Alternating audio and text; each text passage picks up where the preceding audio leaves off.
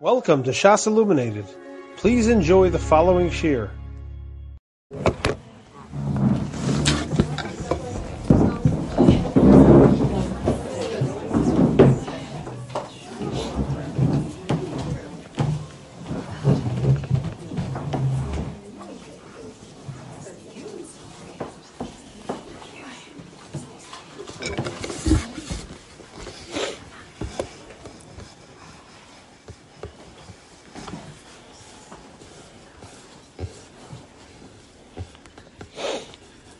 Interesting. I have a dilemma. Mrs. Mendel asked, "Don't speak about me."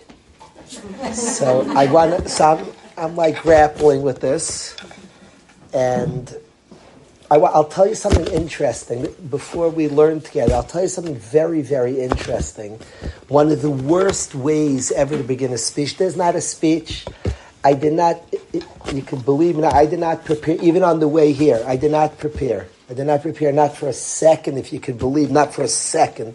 I came with Bachram. I came back in the middle of the night. I drove to Baltimore and back. Today was hectic, but not for a second, not like 30 seconds.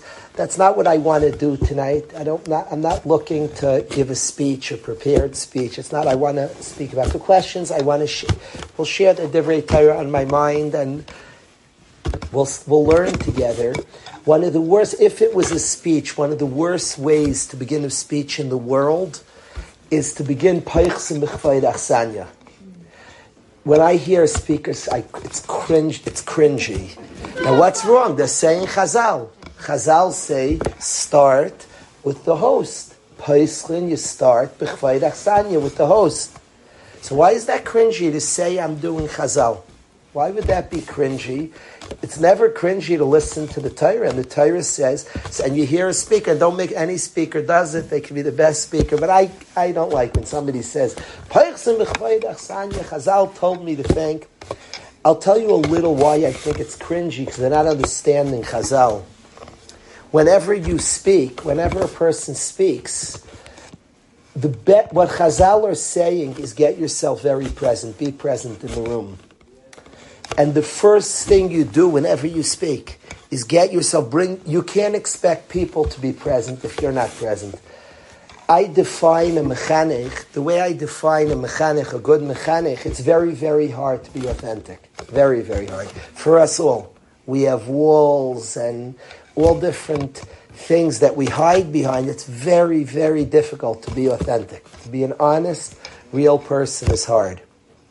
To then be real and share authenticity, automatically you're up in front of a crowd, in front of anybody, your tendency is to perform. To be authentic and share authenticity, that's what I call a mechanech.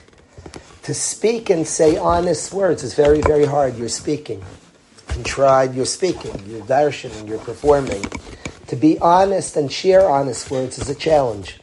What Chazal say is to get honest and be honest. The first thing you should do is, where am I? What am I doing here? When you say, Chazal say to thank the host, you're not here. You're not doing what Chazal say. The first thing to do is to think where you are. This is where I am. Be present at the situation. So when I say it's a challenge, Mrs. Mendel asked me not to speak about her. That's a Chazal. That you listen, Kol Ma Shamar Baal Bayis Aseh, you have to listen to Baal Bayis. What I grapple is that inside, I love this home. It's a lot of chiyus here. And the special people, big people, and idealistic people, and the connection, the topic that's very dear to me of Chinuch, a beautiful connection to the children is very, very special. The faith that Mrs. Mendel has. There's a world of nisyanis, but faith, positivity, humor, optimism, that's what our nation, that's who we are. That's what we are. We're in the midst of difficult times. This is a house I want to be in because there's faith, there's positivity, there's optimism, there's chayus in the face. We have a tough. There's a journey. Then nisyanis, but there's chayus here. There's laughter here. There's deep emunah here. And then when I'm speaking, I'm thinking where I am, what this matzah is, what the gathering is. I'm thinking about the home. But then I'm told, no, don't speak about us. So that was my dilemma. I didn't mean to pull a trick. I'm just explaining why it was a dilemma. But I guess I was told not to speak, so my mind, I just had to feel where I am and share with it only in a funny way, share where I am. But let's get right to it. In the parasha, we're told a Rashi that I like a lot, that I want to talk about this Rashi, about Noach. After the Mabul, the pasuk says, "Vayishoyer ach Noach v'chol asher ito," and all those who were with him. There remained in the world, the survivors were Noach, his children, and their spouses. Everybody was with Noach in the Teva. Those are the survivors. Rashi's bothered by the word ach. In the whole Torah, whenever it says ach is a miyut. Ach means this and not that. Ach v'rak, Gemara Marcus is a miyut. Now here, only Noach, it makes sense, the world didn't survive. Only Noach survived. So the ach seems to make sense. The problem is that it says vayishayer. It calls Noach a survivor. So there's no reason to say ach, it's redundant. Vayishayer ach Noach. Vayishayer Noach means he survived, means others didn't. So what's the ach? That's what Chazal are bothered by. Chazal say two pshatim. One pshat in ach Noach is not just Noach was the only survivor, a diminished Noach survived. Ach Noach means he was diminished. And both of the pshatim of Rashi speak are sharing with us a diminished Noach. And pshat number one is a diminished Noach. Ach Noach is not talking about that other people didn't survive. Even Noach only emerged half of him. Chazal give a picture of somebody who was vomiting blood. He was in tremendous pain. He was diminished. So a diminished Noach survived. What's the picture? He was bringing it. Doing chesed for the behemoths and chayas. He was bringing it, Noach. Doing chesed for the behemoths and chayas. Mamish bringing it. And the picture of Noach surviving gives us a picture of what he was doing in the Teva. And we're supposed to have a visual of a man who was on fire with chesed, oilam chesed yibana. He came out, knocked out from a man possessed doing kindness, feeding the behemoths and the chayas. That's the first picture that the Torah Akdosha gives us of Noach. Very instructive. The world talks a lot about Shmirah. It's a conversation all of us, any intelligent parent, thinks a lot about. It's a complicated world and we have access to a lot. I don't want to speak out. The industry of pritzos, of dvarim asurim, I've heard statistics that it's the biggest industry in the world. Crazy stuff. And our kids have access to things that are insane. And so it's understandable that there's a big topic of protection. That's like the topic at hand. Protect. Shmirah.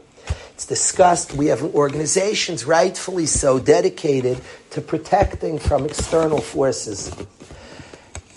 If anywhere in the Torah I would look about protection, I'd look there's a mabul in the world, and a man is told by Hashem to go in a teva. The Baal Shem famously was very busy with the teva and describing what a yid's obligation, what is somebody who wants to survive and thrive amidst turbulence. So this would be a parsha I would study. And what's striking to me is that we talk a lot about Shmirah, and what has to get equal press time, you could have all the Shmirah in the world, but there has to be beauty inside. I'm a Levi. Leviim have two jobs. We either sing or we're doormen. I will not be a singer in the Beis HaMikdash. Breathe a sigh of relief. I will be a doorman in the Beis HaMikdash, Beis Hashem. But I will only guard the door, if their fellow Leviim are singing inside. Because I'll keep influences out if it's very, very wonderful inside. If inside is pathetic, what do you mean you're keeping things out? And Noach created in the Teva a new world, and the guarding, there's a Teva certainly protecting from without, but it was stunning within. It's interesting, during COVID, so the yeshiva, we found a place in Pennsylvania. And we went there, and the name was Log and Twig, the name of the place, the name of the grounds. I named it Fort Logentwig. And I named it a fort because I wanted, really, we were 150 people locked up inside, protected from the outside, but I wanted it to be that there's something wonderful and just fire inside. It's a fort. It's a fortress. There's something inside precious and important. There's a palace. There's chiyus inside. So, and the Teva, the world of the Teva, what Chazal want us to picture is Noach built a wonderful world of kindness inside.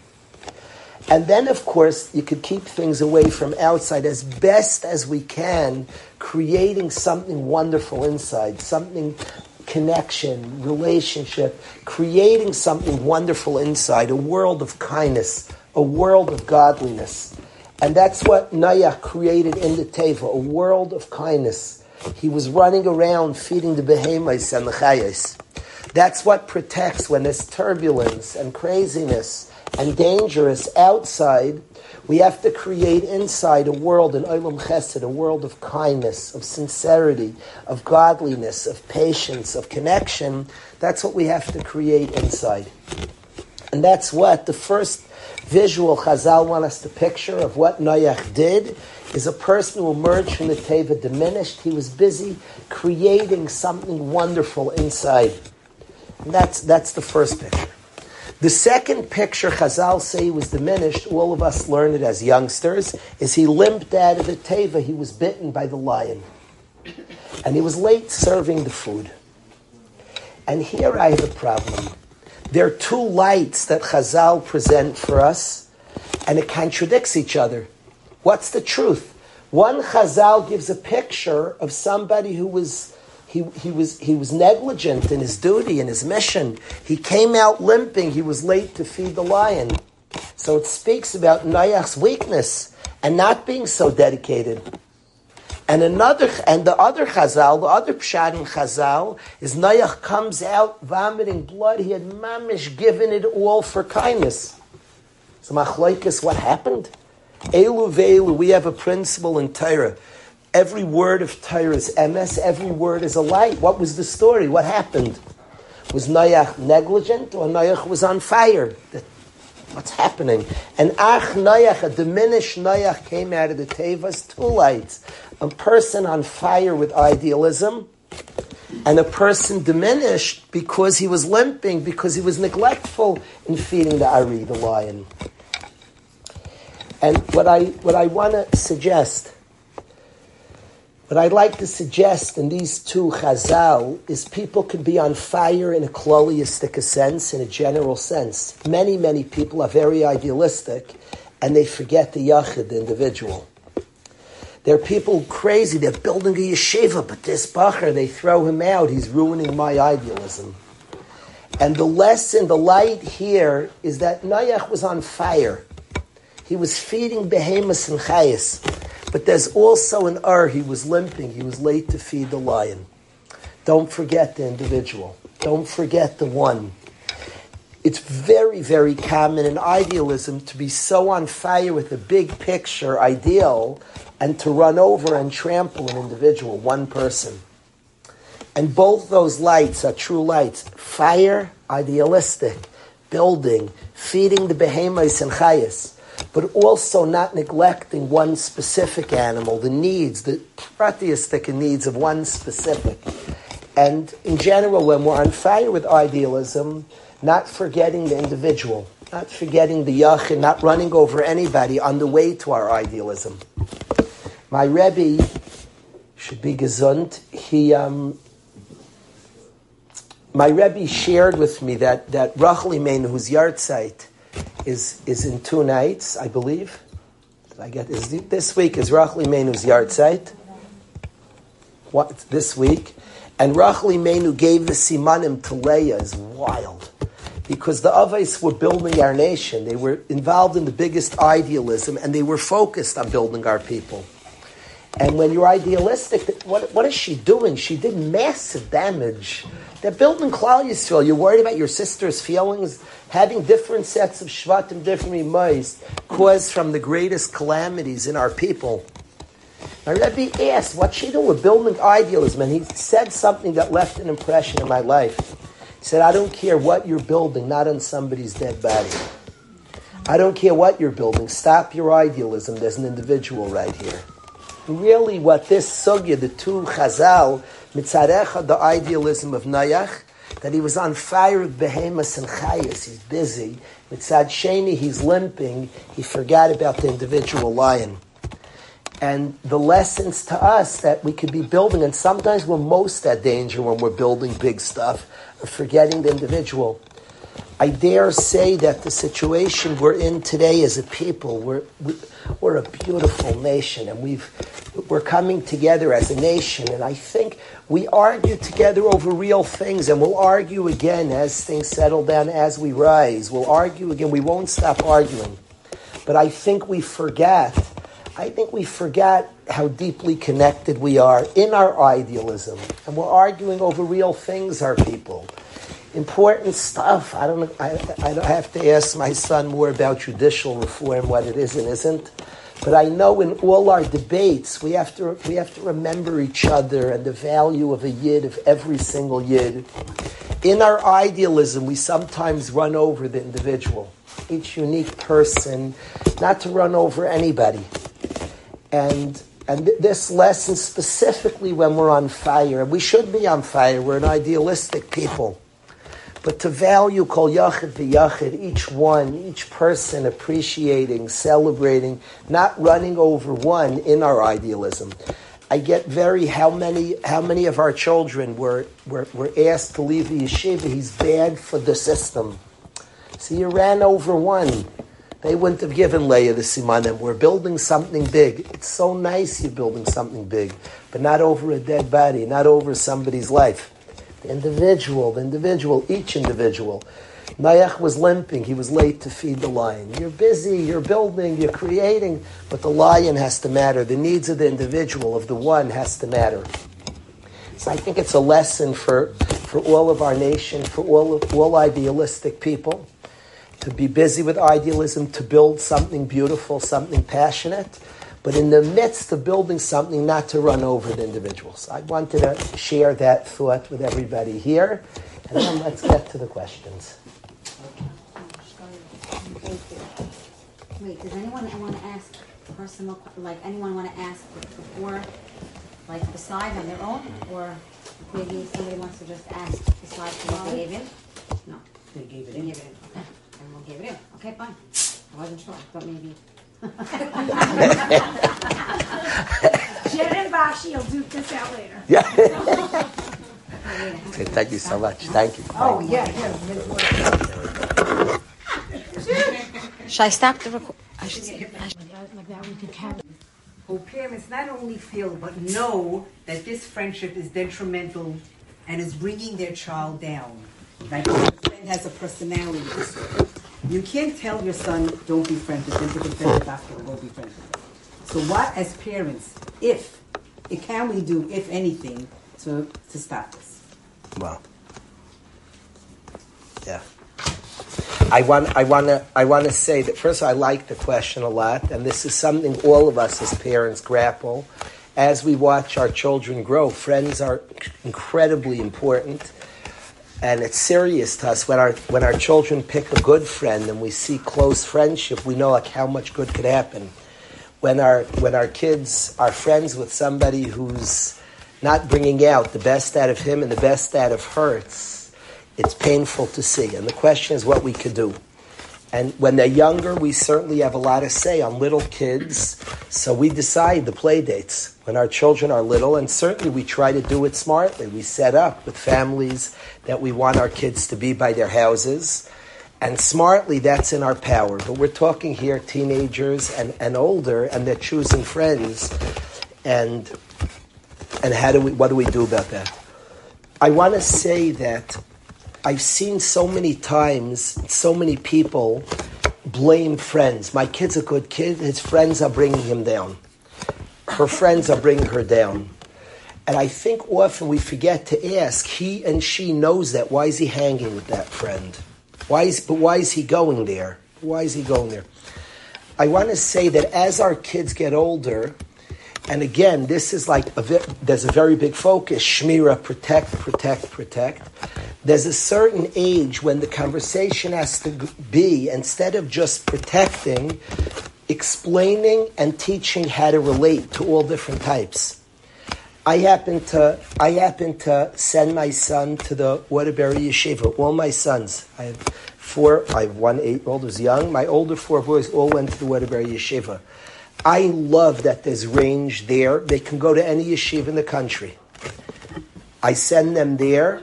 I could maybe accuse tuition's cheaper. I'm the principal there. Except the problem is I have a very generous, incredible uncle who pays for his nephews and nieces' tuition, so I don't pay for tuition. And I send them there because I want them to have an honest place. I like honesty. And I like that there's a range, and I like that my kids learn to relate to all different types and how the relationship looks. And I want them to relate to all different types and kinds and different people at different stages. I think as our kids get older, I don't think it's our place to determine who their friends are. I think that's the job of a parent. I think often we think somebody's a bad influence and we're wrong often. There are things we don't know, and sometimes even if we're right, but I do think often we're wrong. I think we should develop a close relationship to our own children and speak about relating to different people and how it looks and how it comes out. I think, I don't, sometimes we see objectively this person looks like they have a personality disorder. Sometimes our kid in relating to some of the personality disorder learns a lot and develops a lot. I think trusting our children, sometimes even having a conversation. It looks like your friend's like this, and we could have a conversation about how to relate, how it would look healthy relating to such a friend. I think proactively discussing how to relate to all different types might be more powerful than preventing certain relationships. I tend to think we baby people too much, and we don't treat people enough as they're getting older. I have this pet thing. I think we should give more information and less often. I think the school system, I treat a 15-year-old much more maturely than I think the school system does. I think we baby kids. I don't like it. And I like treating people maturely. 15-year-old's a teenager, is chayiv in mitzvahs, I believe has a tremendous capacity. And instead of the busy of the sugya, he's choosing this friend, that friend, she's choosing this friend, that friend, I think, they're choosers, they're the age where they get to choose friendships. I think we could have discussion about how to relate to people, and we could train their healthy ways. There are times I think the discussion with our kids is, I've noticed your friend, I have some concerns. Not therefore you shouldn't be friends, but maybe we can even discuss how to relate to somebody with that specific challenge. Sometimes our kids won't let us do that, but I think that discussion, I think if that's our attitude towards it, that we're not coming controlling, it's more likely that they'll let us do that. So I like the discussion for teenagers. I like the discussion much more than I'm going to choose your friends, or I'm going to block a certain friend, or I think it's bad. I trust you in your decisions and who you're friends with. And we've seen our children grow and steig in all different types of relationships. There are reasons sometimes our kid has pity on somebody and then we feel maybe they shouldn't have such pity. These are complicated and detailed, and part of life is figuring these things out. But I think the conversation, more than controlling who they're friends with, could sometimes be in how the friendship, I trust you fully, let's talk about friendships. I once had a friend like this, I once had a friend like that. Maybe there's a way how you can, relate. So those are some thoughts to this conversation. I think it's like there's so many areas in our kids' choices that it's so frustrating. We wish they didn't have choice. It's like, what was Hashem thinking when he gave choice? And the answer is that human beings have choice, and we don't take away our kids' choices. Friends is one of those things. We certainly want to have a relationship ourselves, a close relationship. I say like this, as part of this, that the healthiest, I want to say something on this whole topic. I'm picturing a certain father. I'm going to paint the stereotype. I'm going to paint a picture of a dad. This might answer all the rest of the questions. I'd like to paint the picture. I'd like to paint the picture like this. it's fun for me because I'm a terrible drawer. So I'm going to do artwork now with words. Okay. I'm going to paint a picture. I'm going to stereotype a certain father. The guy has frummed out. He's serious about his sidarim, shiurim. And he has a lot of insecurities about his own journey. There's a lot of insecurities about himself, but he's frummed out. He's a flip out, if you will. This father that I'm painting the picture of. And he's very stark. And he takes his minyanim impressively, seriously. He takes his sidarim. He has a lot of unresolved emotionally, but he's very stark and serious. Now he has a child, a kid, and he's trying so hard that his kid should be stark like him. And he's governing and trying so. And he has no friendship with his son. They just don't relate. They don't talk well together. They don't enjoy each other. They don't laugh. They don't bond. But he's trying, and he's so stark. He's running to his minyanim and shiurim and very tight. But they have no relationship and friendship. And then that father's worried about who his son's friends are. You know, the best thing we could do for our children is teach them healthy friendship. By having a healthy friendship with our child. I watch Mrs. Mendel's connection to her son Yehuda Yitzi Ari, so she's modeling healthy friendship. And probably the most powerful thing we could do is give a healthy friendship. We know what a healthy friendship looks like. Laughing, joking, enjoying, encouraging. If we model healthy friendship, they see, no, this is not healthy. I know what healthy looks like.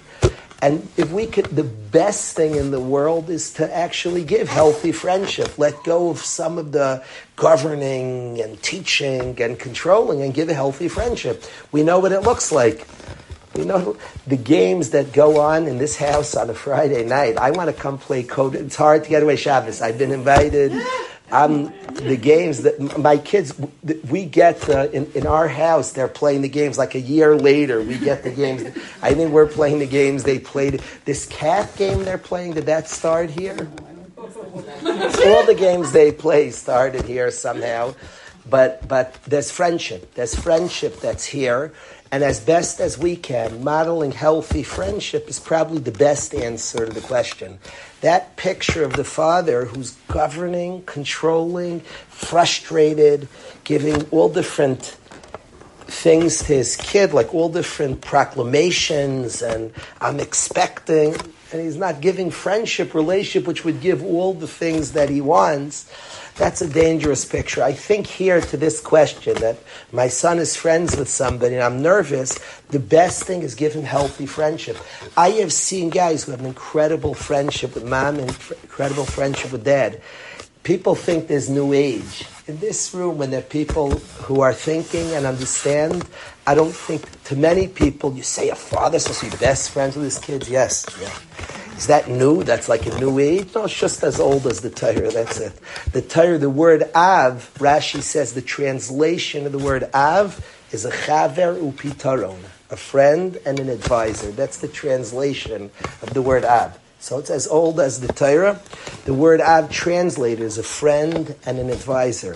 Friendship, to give friendship, to be in a friendship, in a relationship, like in a healthy one. If we could give that to our kids, they'll know what healthy friendship looks like. When they're faced with something that's not healthy, that's not it. I know what friendship is. I know what close. I know two people who encourage each other, bring out. Now it's interesting because they're parents and we are the parents, and there's like a twist to the friendship. It's a chaver upitaron, and there are rules to this friendship. All those rules are, the boundaries are kept. It's a healthy, cool friendship. It's a parent and a child, but it's a deep relationship and friendship. The best thing we can give our kids in this sugya is healthy friendship, and they'll know what it looks like. Okay. So as a parent, it's painful and heartbreaking to watch your child go through this journey. And like, they do everything. They light candles early, learn Shmir, Lashon Hara, and Hilchos Shabbos, and they feel like it's not helping them. They're like waiting for their son to get that aha moment. Now, he does want to do something, but having to want to do it and do it, there's a big gap in between. So how can they help their son on this journey or their daughter on this journey? Wow. I hope I got it right, Yeah. please. I hope I got it right. Right. And he does talk about wanting to get better. Yeah. The question, this feeling, first of all, needs to be like felt. My wife and I went on a Kesher Nafshi Shabbos, and I want to say that we experienced there, it was like a life changing from the people. It wasn't one speaker. The main thing I got from the Shabbos, people, tremendous tshuka for Hashem, and that their children should be loyal to Hashem in an honest way, not for how it looks to others. It was in the room. You walked out yourself. I walked out myself with like a renewed want for Hashem. I was in touch that I want Hashem, and I was in touch with the want for our children to be close to Hashem, to be themselves, to be true, to be close to Hashem. So, like the question, I want to talk answers to this question. I'd like to speak about this question, but the very question of describing watching a child who wants it and is struggling, and watching that, and a parent, what can I do? How do I assist the child to do what the child wants to do? I very much appreciate that question. I wanna say, for starters, I want to tell you a vert. I want to tell you a vert from the Noam Elimelech that I have become a student. The Noam Elimelech is my Rebbe. And he's my Rebbe just for this vert. I've studied now other things from him. This vert drew me to him. The Noam Elimelech, it is said on the Noam Elimelech that anybody touched the door handle of his house was chayzer b'tshuva. That he was, his love of Yidden, his belief in Yidden, and what was it? What was it? What is that? He saw Yidden. What's the energy of that? You see Yidden and you're impressed by everybody. Come on, what does somebody do to work on that? You see somebody, they look like a bum. They look, come on. And you spoke, how frum could you be? No, I'm telling you, they're good. They're really good. What is that? What was he made out of? What was he seeing? He saw Yidden. He lost his mind from Yidden. Him, the Barditcheva, the same Beis Medrash, the same Chias. They were crazy over Yidden. What was happening? What's the energy of that? Where are they coming from? The Noam Elimelech asked the following kasha. It says, "Chanoich lenar al pi darkai." Every child is unique and needs its own set of chinuch. The end of the pasuk says, "Gam ki yaskem lo yasim menu." The goal is when they're old, they shouldn't veer off. Teach them right. When they're old, they shouldn't veer off. Ask the Noam Elimelech two kashas. Kasha number one is, why does it say in the negative? Say in the positive. Teach them right so they live it. Good kasha. Gam ki yaskem, they shouldn't veer off. Say they teach them right, they should stay on. Kasha number two is, this kasha is like, he says, a Jewish soul moves to Hashem. What's the pasuk saying? Teach a kid right, otherwise they're going to go off. Souls don't go off, souls move to Hashem. Pasuk would predict that a person's going to go off. Gam kiyazkin, teach them right. They shouldn't go off. A soul moves to Hashem. So that's what a soul is. A soul moves to Hashem. What would a pasuk predict? A soul's going to move to Hashem. Kash is like his view of a Jewish soul. Said the Noam Elimelech, the pasuk means teach them right. A person's going to serve. A soul is always going to move to the service of Hashem. Teach them right. They don't have to veer to the truth. Teach them the truth. Teach them unique. A person's going to be their unique kiddush shamayim and is going to move towards that. Teach them right. They don't have to move to what's right. It's not saying if you teach wrong, they're going to go off. You teach wrong, they're going to have to move. If you try to pretzelize somebody and make somebody be what they're not, so they're going to eventually be what they're supposed to be. Teach them right. They could just be what they're supposed to be from youth instead of having to travel to what they're supposed to be. The Noam Elimelech saw a soul as fire. Soul. That's the truth. That's not cute. That's not fakir. That's whether a person's Hasidish, Litvish, Lakewood, Neve, and everything in between. Whatever a person is a soul. And seeing somebody as special and seeing them that way. We have challenges. It's a complicated world. But seeing ourselves, a serious soul, a precious soul, seeing it that way, seeing somebody, the way to see it is to see ourselves that way. To see ourselves. The best thing we could do for our kid, the best thing to help success is to see them as the soul they are, to see a precious, a big soul. The more we could really see, you have to see ourselves that way. The more we could see ourselves that way, the great ones, the Naim Elimelech, the Barditchev they saw themselves that way. And they were able to see people that was a big soul, with a tafkid, with a mission. If we could see our children that way, challenges, serious ones, complications, the soul put down, complicated world, the more we could see them that way in a real way. It doesn't always present. Typically, often the bigger souls struggle. That's pashut. That's obvious. To just behave and do what we're told, that's like a small type of soul. Then there's a big soul. That's like you can see it. There's not cute stuff. You can see it. I see it. The big souls that are more confused and not just settling to just. They're looking. They're flying around, trying to find. Like they're not b'yishuv because they're looking for a big soul, looking for big things. And seeing them that way, so it doesn't always look pretty in the world. So he's not the best guy in his class, and worse than that, and struggling, even the mitzvahs and Torah. I find a lot of kids who are struggling with Torah and mitzvahs don't want to be pretend. Come on, just do it. I just do what we... No, I'm looking for something big, for something I connect to. See the soul, see a big soul, see what you see. That's very powerful, and not take our eyes off that. They'll become what we see. They'll ultimately become what we see. So one eighth of seeing the preciousness of the person is a big one. I want to say something that all of us pray for our kids. All of us.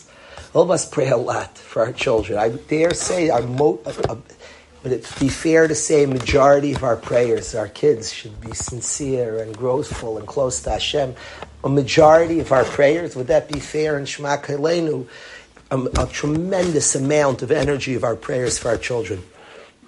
The greatest prayer in our life for all of us is this is the greatest prayer. I learned this from the Ishbitzer, and I'm very into this. The best prayer in our life, it says that Yitzchak Avinu loved Esav, Kitzayid B'fiv.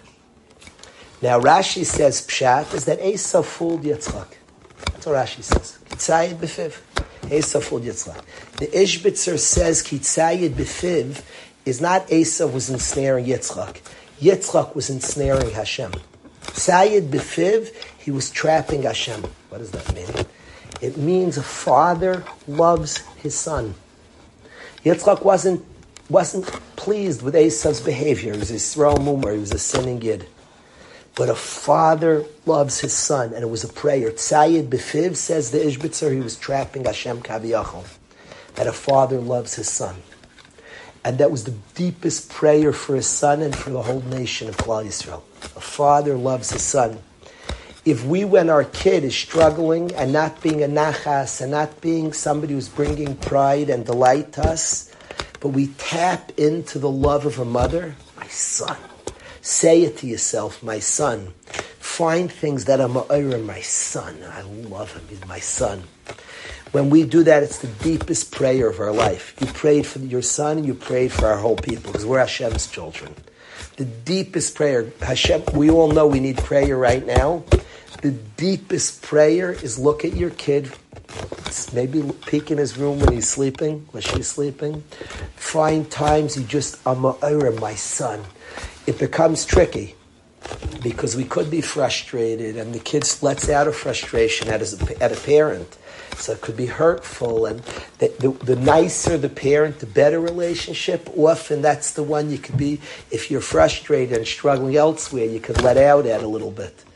But any time that we could be ma'ir, a sense, my child, I love him. I love her. My child, you just prayed. You changed the world. It's the deepest prayer. Reb Chaim Shmulevitz would pray at Yad Avshalom. Nobody in the world prays it. Avshalom was a Russia. Who tried to kill his father. And Reb Chaim Shmulevitz would pray there, but probably the only person on planet Earth who prayed there, would daven there. I don't know how many times. Somebody said, what in the world? Avshalom was a Russia. And he would say to Hashem, David HaMelech loved his son. He said, my son 8 times. He loved his son. He would say to Hashem, we're your children. We're your children. Father loves his son. Parent loves their child. I would say to this case of the parent, what could I do? 2 things I would answer. One, I would say, is continue to see the precious child you see. See it. That's very powerful. The kid will be mad at you for what you see, by the way, because it's so demanding to see goodness. But don't stop seeing it. I won't stop. The kid will try to get you not to see it, but you see it. Too bad. You almost mean to see it. It's almost mean, but see it. That's the Naimali Melech, that's the Baditra, that's one answer. And the second answer is pray, but I mean this prayer. The prayer of patience, the prayer of a mama loves her child. That prayer, that's deep. That's like the deepest prayer in the world. Rachli Menu is her essence. It doesn't mean when I was younger and less Hasidish. I thought like while Yitzchak was doing it, he was uttering the words of prayer. That's like very unsophisticated pshat. He was unleashing the deepest prayer in the world, Yitzchak. The deepest, a prayer means that you bring this light, this godly light to the world. Yitzchak brought the godly light to the world. A father loves a child. That's a light. That's powerful. Unleashed. That's from Hashem himself. Hashem gave that light. When we can find, and the real secret is as a parent, as a mama, if we can find that love amidst chaos, amidst difficulty, but tap into something that's there, we daven for that strength, we daven for that clarity, we figure out patient ways, self-care, and other things that we could be present to that love, you're unleashing something to the world. A parent loves their child. The Chesed Klal Yisrael b'Zeich with the banim of Hashem. You're unleashing for this child, for all your children, for all our children, and for all of us. So I would say that's a powerful impact if we could tap in to the natural motherly love. I would say that's what I would say to that. I'm giving long answers. Is there such a concept that there are neshamas that are put in this world to suffer themselves and to cause suffering to those around them, and they aren't meant to get better? Their tafkid is to be challenged and cause their family and parents to work on themselves. And that is their purpose in this world.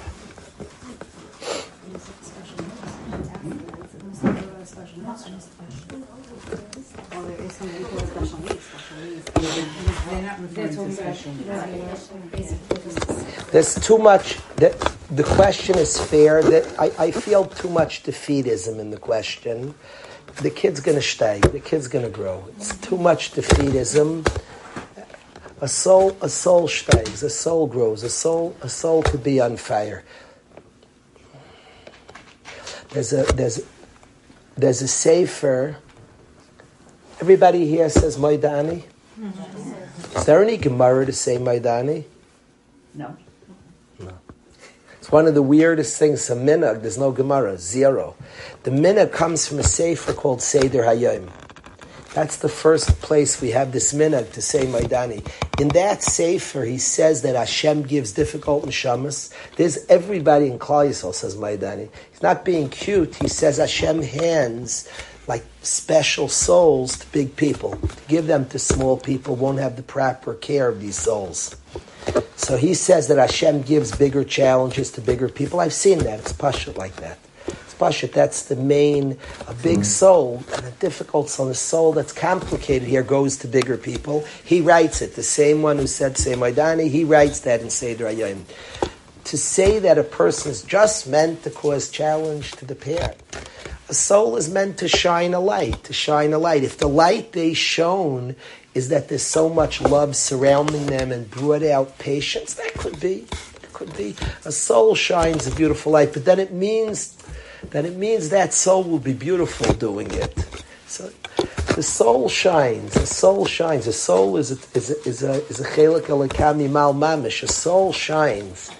And each soul could shine and will shine and shine a beautiful light to the world.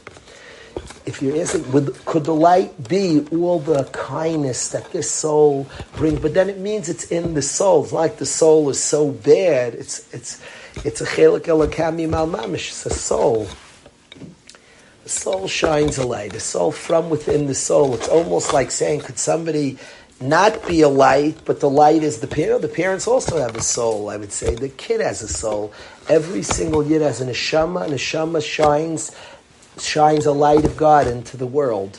So the question's complicated. Could that light be that it brings out, but then it means it's within also? There's a light within that soul. Beautiful, beautiful light that will shine to the world. So I don't want it to be like the soul doesn't have a light, it can cause somebody else's light. No, the soul has a light. Within that soul, with each soul, there's a tremendous, tremendous light to bring to the world, a godliness that everybody brings to the world. See our child, a beautiful light. The world, you may see it before others don't notice. There's a light. Each soul has a godliness to bring to the world. Yeah. I think these two are very similar, so I'll read them both. How can I strengthen the rest of my family's relationship with my daughter who doesn't live at home, and they don't feel so comfortable and or they don't have too much in common with her at this point? The second one is, my daughter gets things that really upset the children in a way that bothers them tremendously. Look at this. They're getting resentful. How can I explain this to my daughter and get her cooperation without creating an all-out war? The kids don't always like to have to accommodate everything and sacrifice everything for their sister. Yeah. I want to say two things on this question. I want to say one, that there is a danger when there's when a person going through big challenges, that we could overlook the one who's going through life easier, and things, challenges they have could be less valued. Don't you see? And everybody knows the brother or sister is having severe challenges, and I do think there's a sugya of making sure that all our children are celebrated and their difficulties noticed, even if it's much more subtle, and even in the face of a child who's struggling in ways that we're scared for their eternity. But still, the next child's difficulties, I think that's an important part of this equation. A lot of resentment is just from the fact that that's the child that's causing us to focus, to make sure we're focused on other kids, and there's appreciation to a struggle of another kid, even though if it's a small thing and not nearly as delicate and not as life-threatening and threatening as this one. I think that's an important sugya. I think a big part of this sugya that's so important is the same Hashem who gave us this child gave the siblings their sibling. I think sometimes we forget that.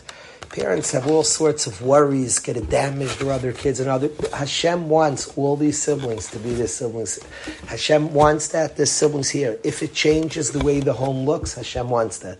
And our job is we have this whole, we don't have to clear. Yeshiva and schools clear. Should this kid come in? We have all the souls exactly we're supposed to have in our home. So it's huge, and in general, kids and how kids go together, and a kid struggling, a kid not struggling, and how to balance it is tremendously difficult. I take tremendous chizuk in knowing that Hashem gave me this soul. This is the soul He wants me to work with and engage and figure out a system of engagement, and wants the siblings to engage this child as well. Wants the sibling to engage this child.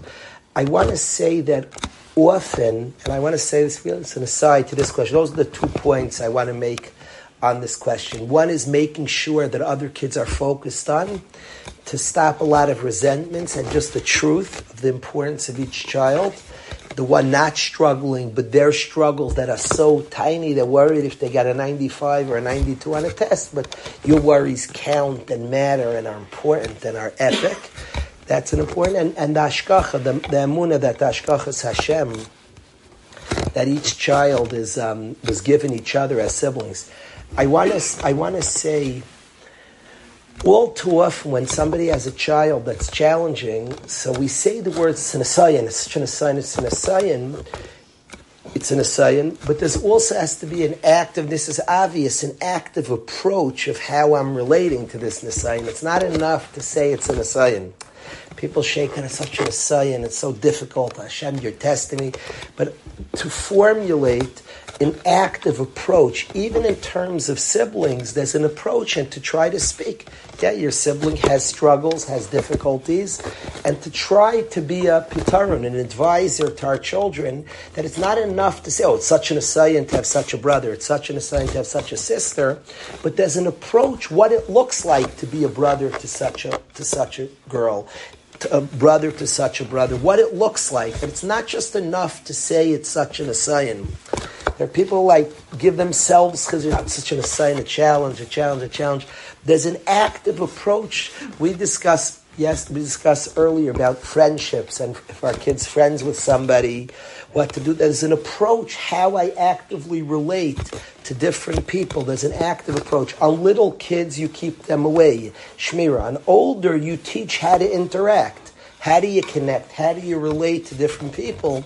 There's an approach how to be in a sibling, and the best possible sibling. And I've seen siblings, such cool relationships, and it develops, and there's mistakes, but to teach our children there's an active way you can relate. It's difficult.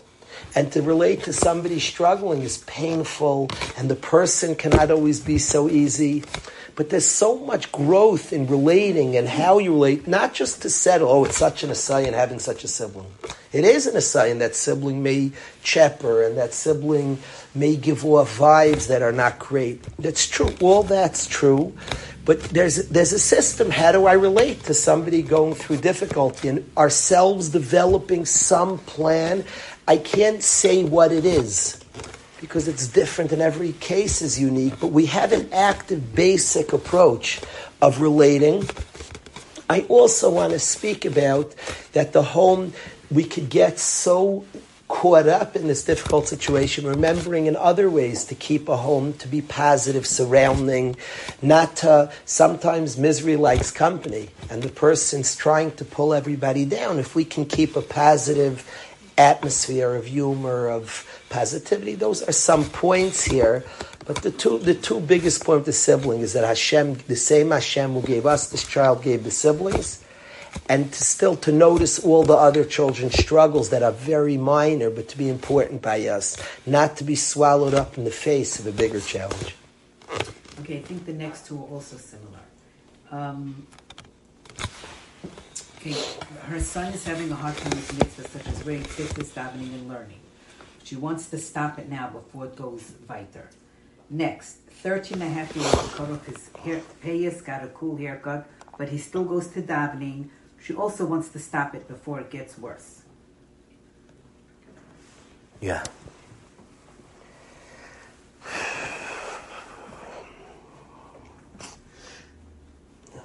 I want to say, Stam, I'm talking about all these questions. I'm giving thoughts on the questions. Everybody here can get up and give the thoughts. I think it's so cool that we're getting together. All of us care about serving Hashem, care about our children, and I'm giving thoughts. I grapple with these same questions, and all of us see somebody who's starting to show signs, a younger kid of starting to show signs, and we get very nervous, we get afraid, and we say, what can I do to nip it in the bud, to stop it now before things get worse, before it explodes? There's something I could do younger and quicker. That question is, again, knowing the situation. I want to say two things about that question, the nip it in the bud question. I want to say two things about it. I want to say, one, that not being nervous about a kid, if we could do that, is sometimes the best thing we can give to a kid. That's one thing I want to say. That often confidence in a person, remember their souls. Souls don't go off. So confidence is huge. The cut off his pace, he wants to look cool now. It's a normal stage. A kid wants to look cool. Sometimes if we could just be confident, truth, and they know what we're thinking, not just what we're saying. Are we being stupid? As long as the confidence itself is an important factor. That's one thing I want to say. I want to say another thing that I think people here would be very, very sensitive to this and know this. And this is something very important to me. People give a story all the time, and during COVID I've become like an address for a lot of very yeshivish guys in their 20s struggling. And the stories, he was the top guy in his yeshiva. Now, he's not from. And what gets me is, and I'll meet the guy, I'll speak to the guy, is people didn't know the kid's story. All of us, I speak a lot. I say a lot out there. A kid in the yeshiva I'm very close to, Yosef Pagro, Ben Torah, he always said, Rebbe, I don't think anybody understands what you're saying. And I say, I think he's right. My wife has told me that. I say, lean into your story and lean into your kid's story. Now, I think this room understands it. I don't think people know what I mean. Because all of us come from an age, most of us come from an age, we were soldiers. We come from parents, beautiful people who soldiered. I did not know myself. I was a soldier. I was a very good kid. Behaved. I was sitting and learning high school. My kids know themselves much better than I did at my age. The guys in yeshiva know themselves much better than I did at my age. I'm just learning myself.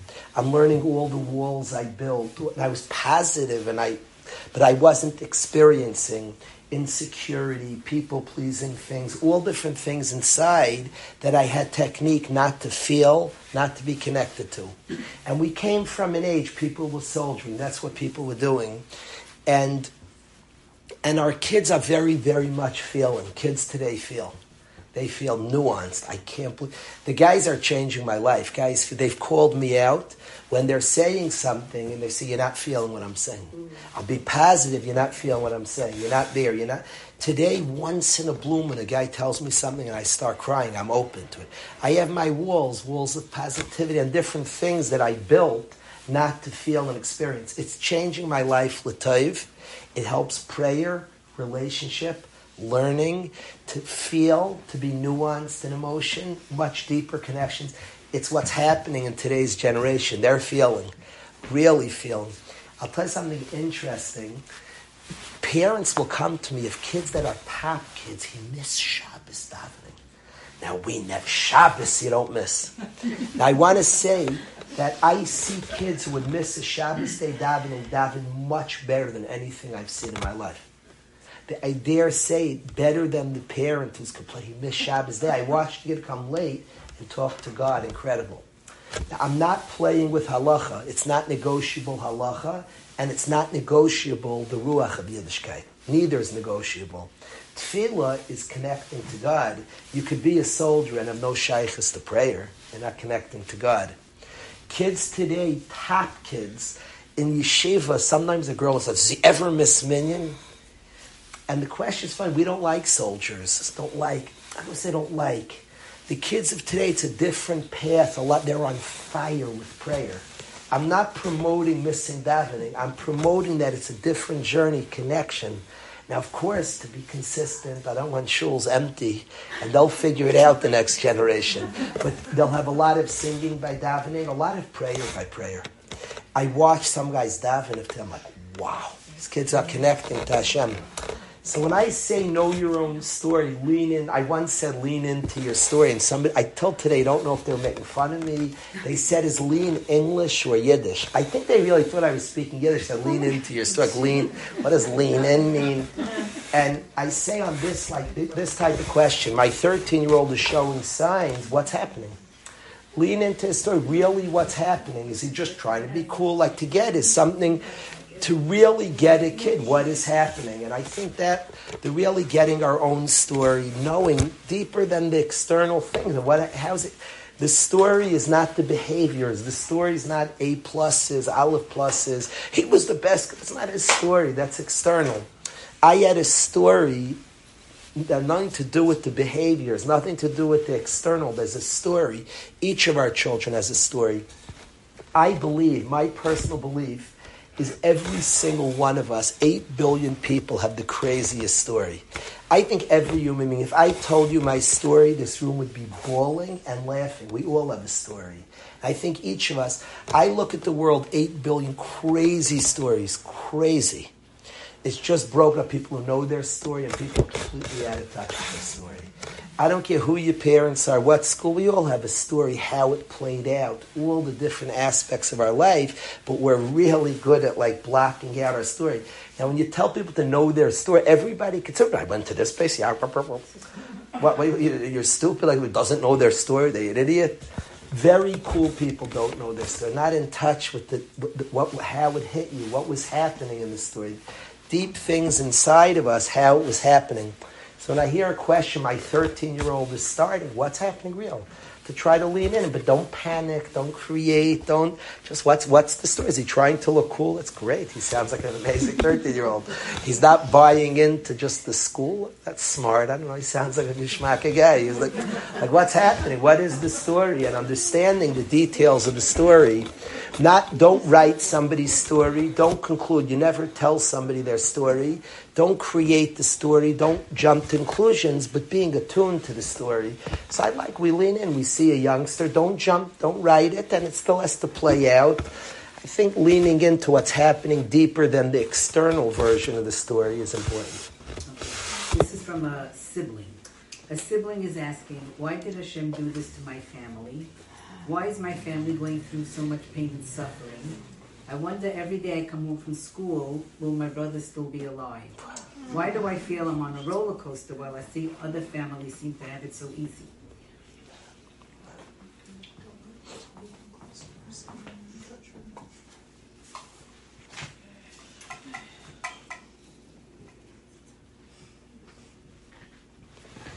This is a question I don't want to answer. I want to say as follows. I have a kasha for years in yeshiva why more guys aren't upset at Hashem. I've seen anger at Hashem, very little. I'm watching guys get to places of honesty to self. It blows my mind. Blows my mind. I'm talking about real. I'm talking about guys. It's the Rebbeim we met today. We're describing what we're seeing. They're way ahead of us. Way. The typical guy is way ahead of me emotionally. Way. They're just very advanced, nuanced, and they know themselves. I'm working from behind. I didn't grow up with that. I grew up with amazing parents, tzaddikim. My parents are everything in my life. I didn't grow up with the nuances. When somebody's upset, that question of pain, don't nobody answer that question. Nobody. They're angry at Hashem. Emotions are good. You're feeling, you're in touch. I always wonder that it's not more tightness than Hashem. Why not? Guys, young people go through chaos, challenge, difficulty. I find remarkably little upset at Hashem. The guy's upset at Hashem. It's a Gemara Babasra. When we're feeling what we need to feel, and we're feeling what we deeply feel, we work it through. That person's in a lot of pain and angry at Hashem. I don't answer that. That's them and Hashem, and they have a real thing they'll work through. They'll work through that emotion. I've wondered for a long time why guys aren't more upset at Hashem. I find very little. Not that it would be bad. The guy's upset at Hashem. We'll cry together. Either I'll use my tricks of youth and not feel anything, or I'll actually feel with them and feel a lot of pain. But I'm amazed how little anger there's at Hashem. My suspicion is because deep down all of us know Hashem is working with us. I don't know the tikkun of my soul. You don't know the tikkun of your soul. And we sense deeply inside of us Hashem's, and we sometimes say, Hashem. But then we're like, just, okay. I know you know. And the sense, I'm not worried if we're upset. I'm not saying not to be upset, by the way. And we're upset, we'll work it through. We talk to ourselves. I'm not worried about being upset, but I think in a deep way Hashem is working with us and our family, and we don't always understand what Hashem, and that question, that's like Hashem. That's nobody answer that. Nobody step in there. That's pure. That's holy. That's holy. When anybody's feeling what they need to feel, you don't answer somebody's emotion. That's pure. You feel it with. So that question is pure. That's a big person. That's an honest person. The question's written way too powerful. That's real. That's a sibling who's saying Hashem. Nobody step in there. Don't touch that. That's somebody talking to God. That's, when you get married and your wife's talking to her mother, your instinct at first is to try to get involved. You try to get involved in her. It's her and her mother. Step out, Kalish. When you see your spouse, you see your husband's talk, it's him and his father. You don't step in there. There's a relationship. You don't get involved like that. It's not how it works. Somebody's with Hashem, is feeling something. That's pure. That's powerful. They'll work it out. That's the times I am asked questions. My main thing, I want guys to be in touch with what they're really feeling. To be in touch with what they're feeling. They're sad. There's Hashem. What are you doing? That's powerful. When we're there and feeling that real, that's very powerful. That's very, very powerful. Collectively as a nation, when we say Hashem, that's powerful. That's prayer. That's explosive. That's Hashem. Please, we need you. We want you. That's no answer given to that. That's deep. There's the capital Tillim that I'm most drawn to right now is Tefillah Ani Kuf Beis. Tefillah La'ani Kiyatayv. That prayer, we're a nation, we're very poor right now. Nothing to do with finances, nothing to do with we're rich people, we're very poor. The poor there means it's vulnerable. That I just feel helpless a little bit. And we're feeling that. Tefillah La'ani, and it's something very powerful. That Hashem, we need you. We need you. We need you. So that type of emotion, that type of Hashem, and why you're doing this to our family, that's well, I want to explain that. The old me would have given you a very good drush on that. The new me wants to cry with that person, whoever's that person, whoever's that person, parent, cry with. That's a very, very powerful. Yeah. When we feel what we need to feel in all our lives, when we feel it and feel it profoundly, we're at very good places. We're at very powerful and healthy places. Yeah. Okay, it's the last question.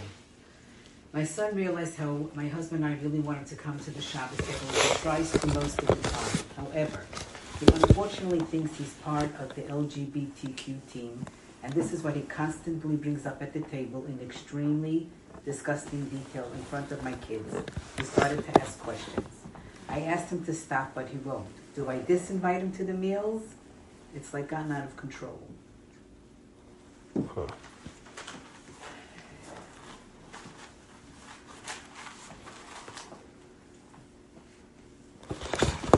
I think that's obviously a very difficult situation. I wanna say on that if there's a chiluk personality disorder or not, if this is a healthy person who has complicated challenges, which exists a lot, so then I'm not into walking on eggshells. Build a healthy relationship, and we're allowed to ask a child. I don't appreciate when you talk about these topics. We have different people at the table. It makes uncomfortable. And I have an honest conversation to please not talk. I wouldn't threaten. You can't. Everybody's invited to the table. And if he was kicked out of the table, I would make sure that they're not talking. If I can't make sure they're not talking about something funny in the relationship, I'd analyze what's happening that we can't. There's like normal derech eretz, different things. If the topic makes me uncomfortable, you, anybody else, so then it's not a good idea. That's a private conversation. If there's a personality disorder, that it needs whole different treatments. Then we have a child who's narcissistic or something. I don't jump there. That's very, very rare. I would more ask myself, why can't we have a derech eretz here and it's not discussed? Is there some anger here and hurt that's not allowing? I would try to get the situation to a better place that we can have a mutual respect and understanding. I want to say with these challenges that we're seeing in the world very, very complex challenges that are very real in our generation. I want to say that people are asking very deep things there. They're not soldiering, and they're asking, who am I? And a lot of these questions are, we're from a generation before of soldiers. Nobody asked the questions, who I am. That's not how people, you did. Who am I? I don't know who I am. This is what I'm doing. And people are asking very nuanced, who am I? What does it mean to be a boy? What does it mean to be a girl? And analyzing deep things. There are deep places we can get. I want to say that I have seen dozens and dozens of people that are healthily married, beautiful homes, many children, shalom bayis, who had questions and uncertainties and confusions. Parents should touch their kids a lot today. The world speaks a lot. Rebbeim should touch kids. Only send to schools. The Rebbeim touch the kids. Don't send to school. The Rebbeim don't touch. The world, you say, the world's like, don't touch. They're sickos out there. I'm not talking about being sickos. Kids need touch, especially male touch. Boys, touch. Husbands, fathers have to touch their kids. Every kid likes to be touched differently. A mother should touch also. But a father's touch on a boy, Very, very important. We all have many parts. We have many parts in Kabbalah. It was already predicted that people would be more feminine in Mashiach times. These are deep sugyas. These are sugyas that exist. This is like Pashut. And we're seeing things happening. They're deep things inside of people. Not to panic, not to be afraid. People could be very, very healthy and learn all different parts, healthy parts themselves. I would say some of the sugyas, the question at the table to me, there's a kid struggling and feeling very difficult feelings. So some of the issues there, I think male touch is very, very important, specifically for a boy. It's extremely, extremely important in this sugya. I think rebbeim who know how to hug a kid and know how to touch a kid. There are many teachers, there are many teenagers. You cannot teach them a word till you touch. Now, how a kid likes being touched, some on the hand, some with a slap five, some with a hug. Make sure it's a Rebbe who doesn't need the hug himself. If he needs the hug, get somebody else. You have to decide. You have to decide. Don't worry about that. You have to decide. You have to make an assessment. I've had mothers who got it. I've had mothers who asked me, make sure to touch my kid every day. I'm thinking of a lady, a very big lady, her son's in Kyle. She brought him to yeshiva and said, you have to touch him every single day. She was a brilliant lady. So kids, that's just dvarim pshutim. That's dvarim pshutim. People are afraid to say it today. And here goes. Because people are very, very afraid to say this. Now it has to be a healthy person. It has to be a healthy person. So that's an assessment. Of course, a kid needs hugs and touch. People need to feel the warmth. Kids are craved. They need to be grounded. They're feeling. We have to make that assessment. It's the only choice. But kids need a warm hug. They need a hand on them. That's just what kids need today.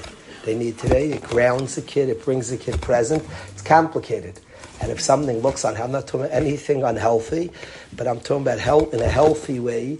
But I think that question really begs to me there should be a healthy respect. The kid shouldn't be talking about topics that are inappropriate. I don't like walking on eggshells. As best as possibly get the relationship healthy as discussed. And if we can have that discussion, why not? I'd figure out some stuff that are going on that we can have that discussion. But yeah, it's hard also nobody to identify. I said the word once in my life. I don't say the word because I'm protesting. I never would identify somebody who likes vanilla ice cream. I like vanilla. It's not an identity. It's not an identity. There's a person. What temptations and this and that. It's not an identity of a human being. There's something very bizarre. It's my main time. I like all human beings and have no tainas on people. How could anybody's identity be based on temptation? It doesn't make sense. So there's no identity. There's no such thing like that. If somebody grapples with unusual taivas, there's reasons for it. Nobody has to panic. And plenty of people. Many. There's a discussion, could everybody get healthy? Is it possible a person who can't? The big thinkers of Aaron Feldman, one of the great thinkers of our nation, has written about this. I'm convinced most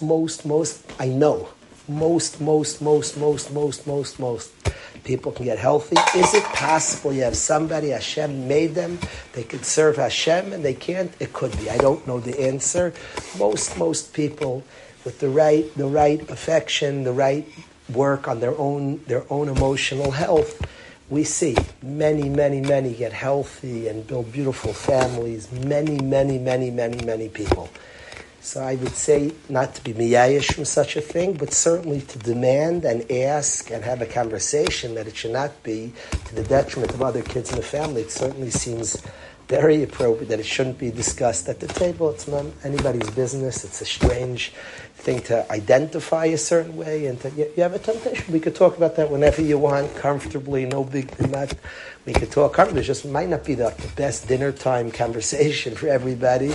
Not every topic is a dinner time conversation. I thank everybody. I really appreciate a group that comes together to give each other chizuk. Good people. I know, I'm zeichet to know some of the people here, to have chashuvim that are coming together. We're sharing that we want to serve Hashem, we want our children to serve Hashem, we want to raise healthy, special children. So remember to see the specialness that you see. A mother sees in her children's specialness, continue to see it, and we should all see from our children. Remember that tefillah of the Ishbitzer.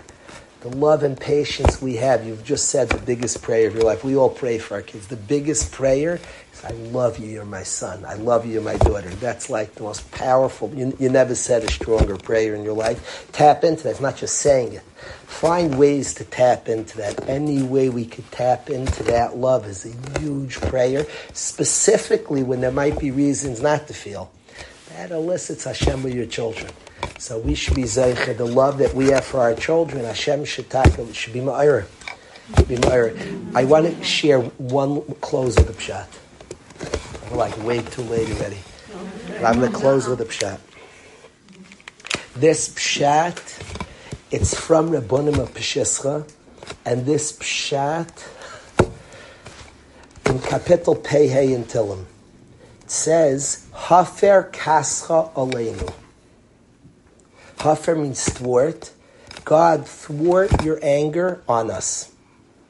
Ask Rabbonim of Peshischa should say me'al. My wife had the same kasha. I read her the Kapitel Tillim. Said, Rachel, Hafer kascha aleinu. Look at this pasuk. She said, where's the mem? Rabbonim of Peshischa, my wife. Haser kascha me'aleinu. It's missing a mem. Remove the anger from us. Remove the anger on us, from us, me'aleinu. Pei kapitel pei. A second kasha you didn't ask Rabbonim, what's v'hafer? To say v'haser. Hafer is like to thwart or to annul. You should say, remove your anger from us, Hashem. It feels like you're angry at us. Please take away the anger. Thank you, Hashem. Take away the anger of your people. Said Rabbonim of Peshischa, son said it. Said Rabbonim of Peshischa. That what David HaMelech is saying to Hashem is not just remove your anger from us. See how zis we are. Take away your anger, aleinu, through us, not just from us. He said a mashal that a melech's very angry. And everybody's afraid to approach the melech. He's like really mad. Excuse me, he's just angry, he's steaming. He said finally somebody has an idea, they bring the melech's little son and the melech just melts. His anger is gone. He just can't be angry. He sees his son. He's like, oh. Sometimes you want to get angry. The kid comes in the room, you melt. Says Rabbonim that the David HaMelech was saying, Hafer, thwart your anger. Doesn't mean remove it. Thwart it. Your anger should just, it's thwarted, aleinu, because of us. You just see your children. I feel what I've never in my life, I've never in my life been prouder to be a Yid. I see our people, we've stood up, loving each other. We've stood up, we're a Yid, we're beautiful people. And the tefillah to Hashem is Hafer Kascha, the anger that appeared, you were angry, please let it be thwarted, not just from us, but because of us, melt. So I say to us with our children, let's get back to melting from our kid. A kid walks in the room, if we could tap, we have frustrations and pressures, and we're told, let's melt. That will be the Ishbitser's prayer. And Hashem should melt from us as well. Have an excellent night. Thank you so much. Thank you for having me. Thank you. You have been listening to a shiur from shasilluminated.org. For other shiurim on many topics, or to hear an Iyun shiur on any daf in Shas, including Ma'ar Mekaymas on each shiur, please visit www.shasilluminated.org. To order CDs or for more information, please call 203-312-SHAS. That's 203-312-7427, or email info@shasilluminated.org.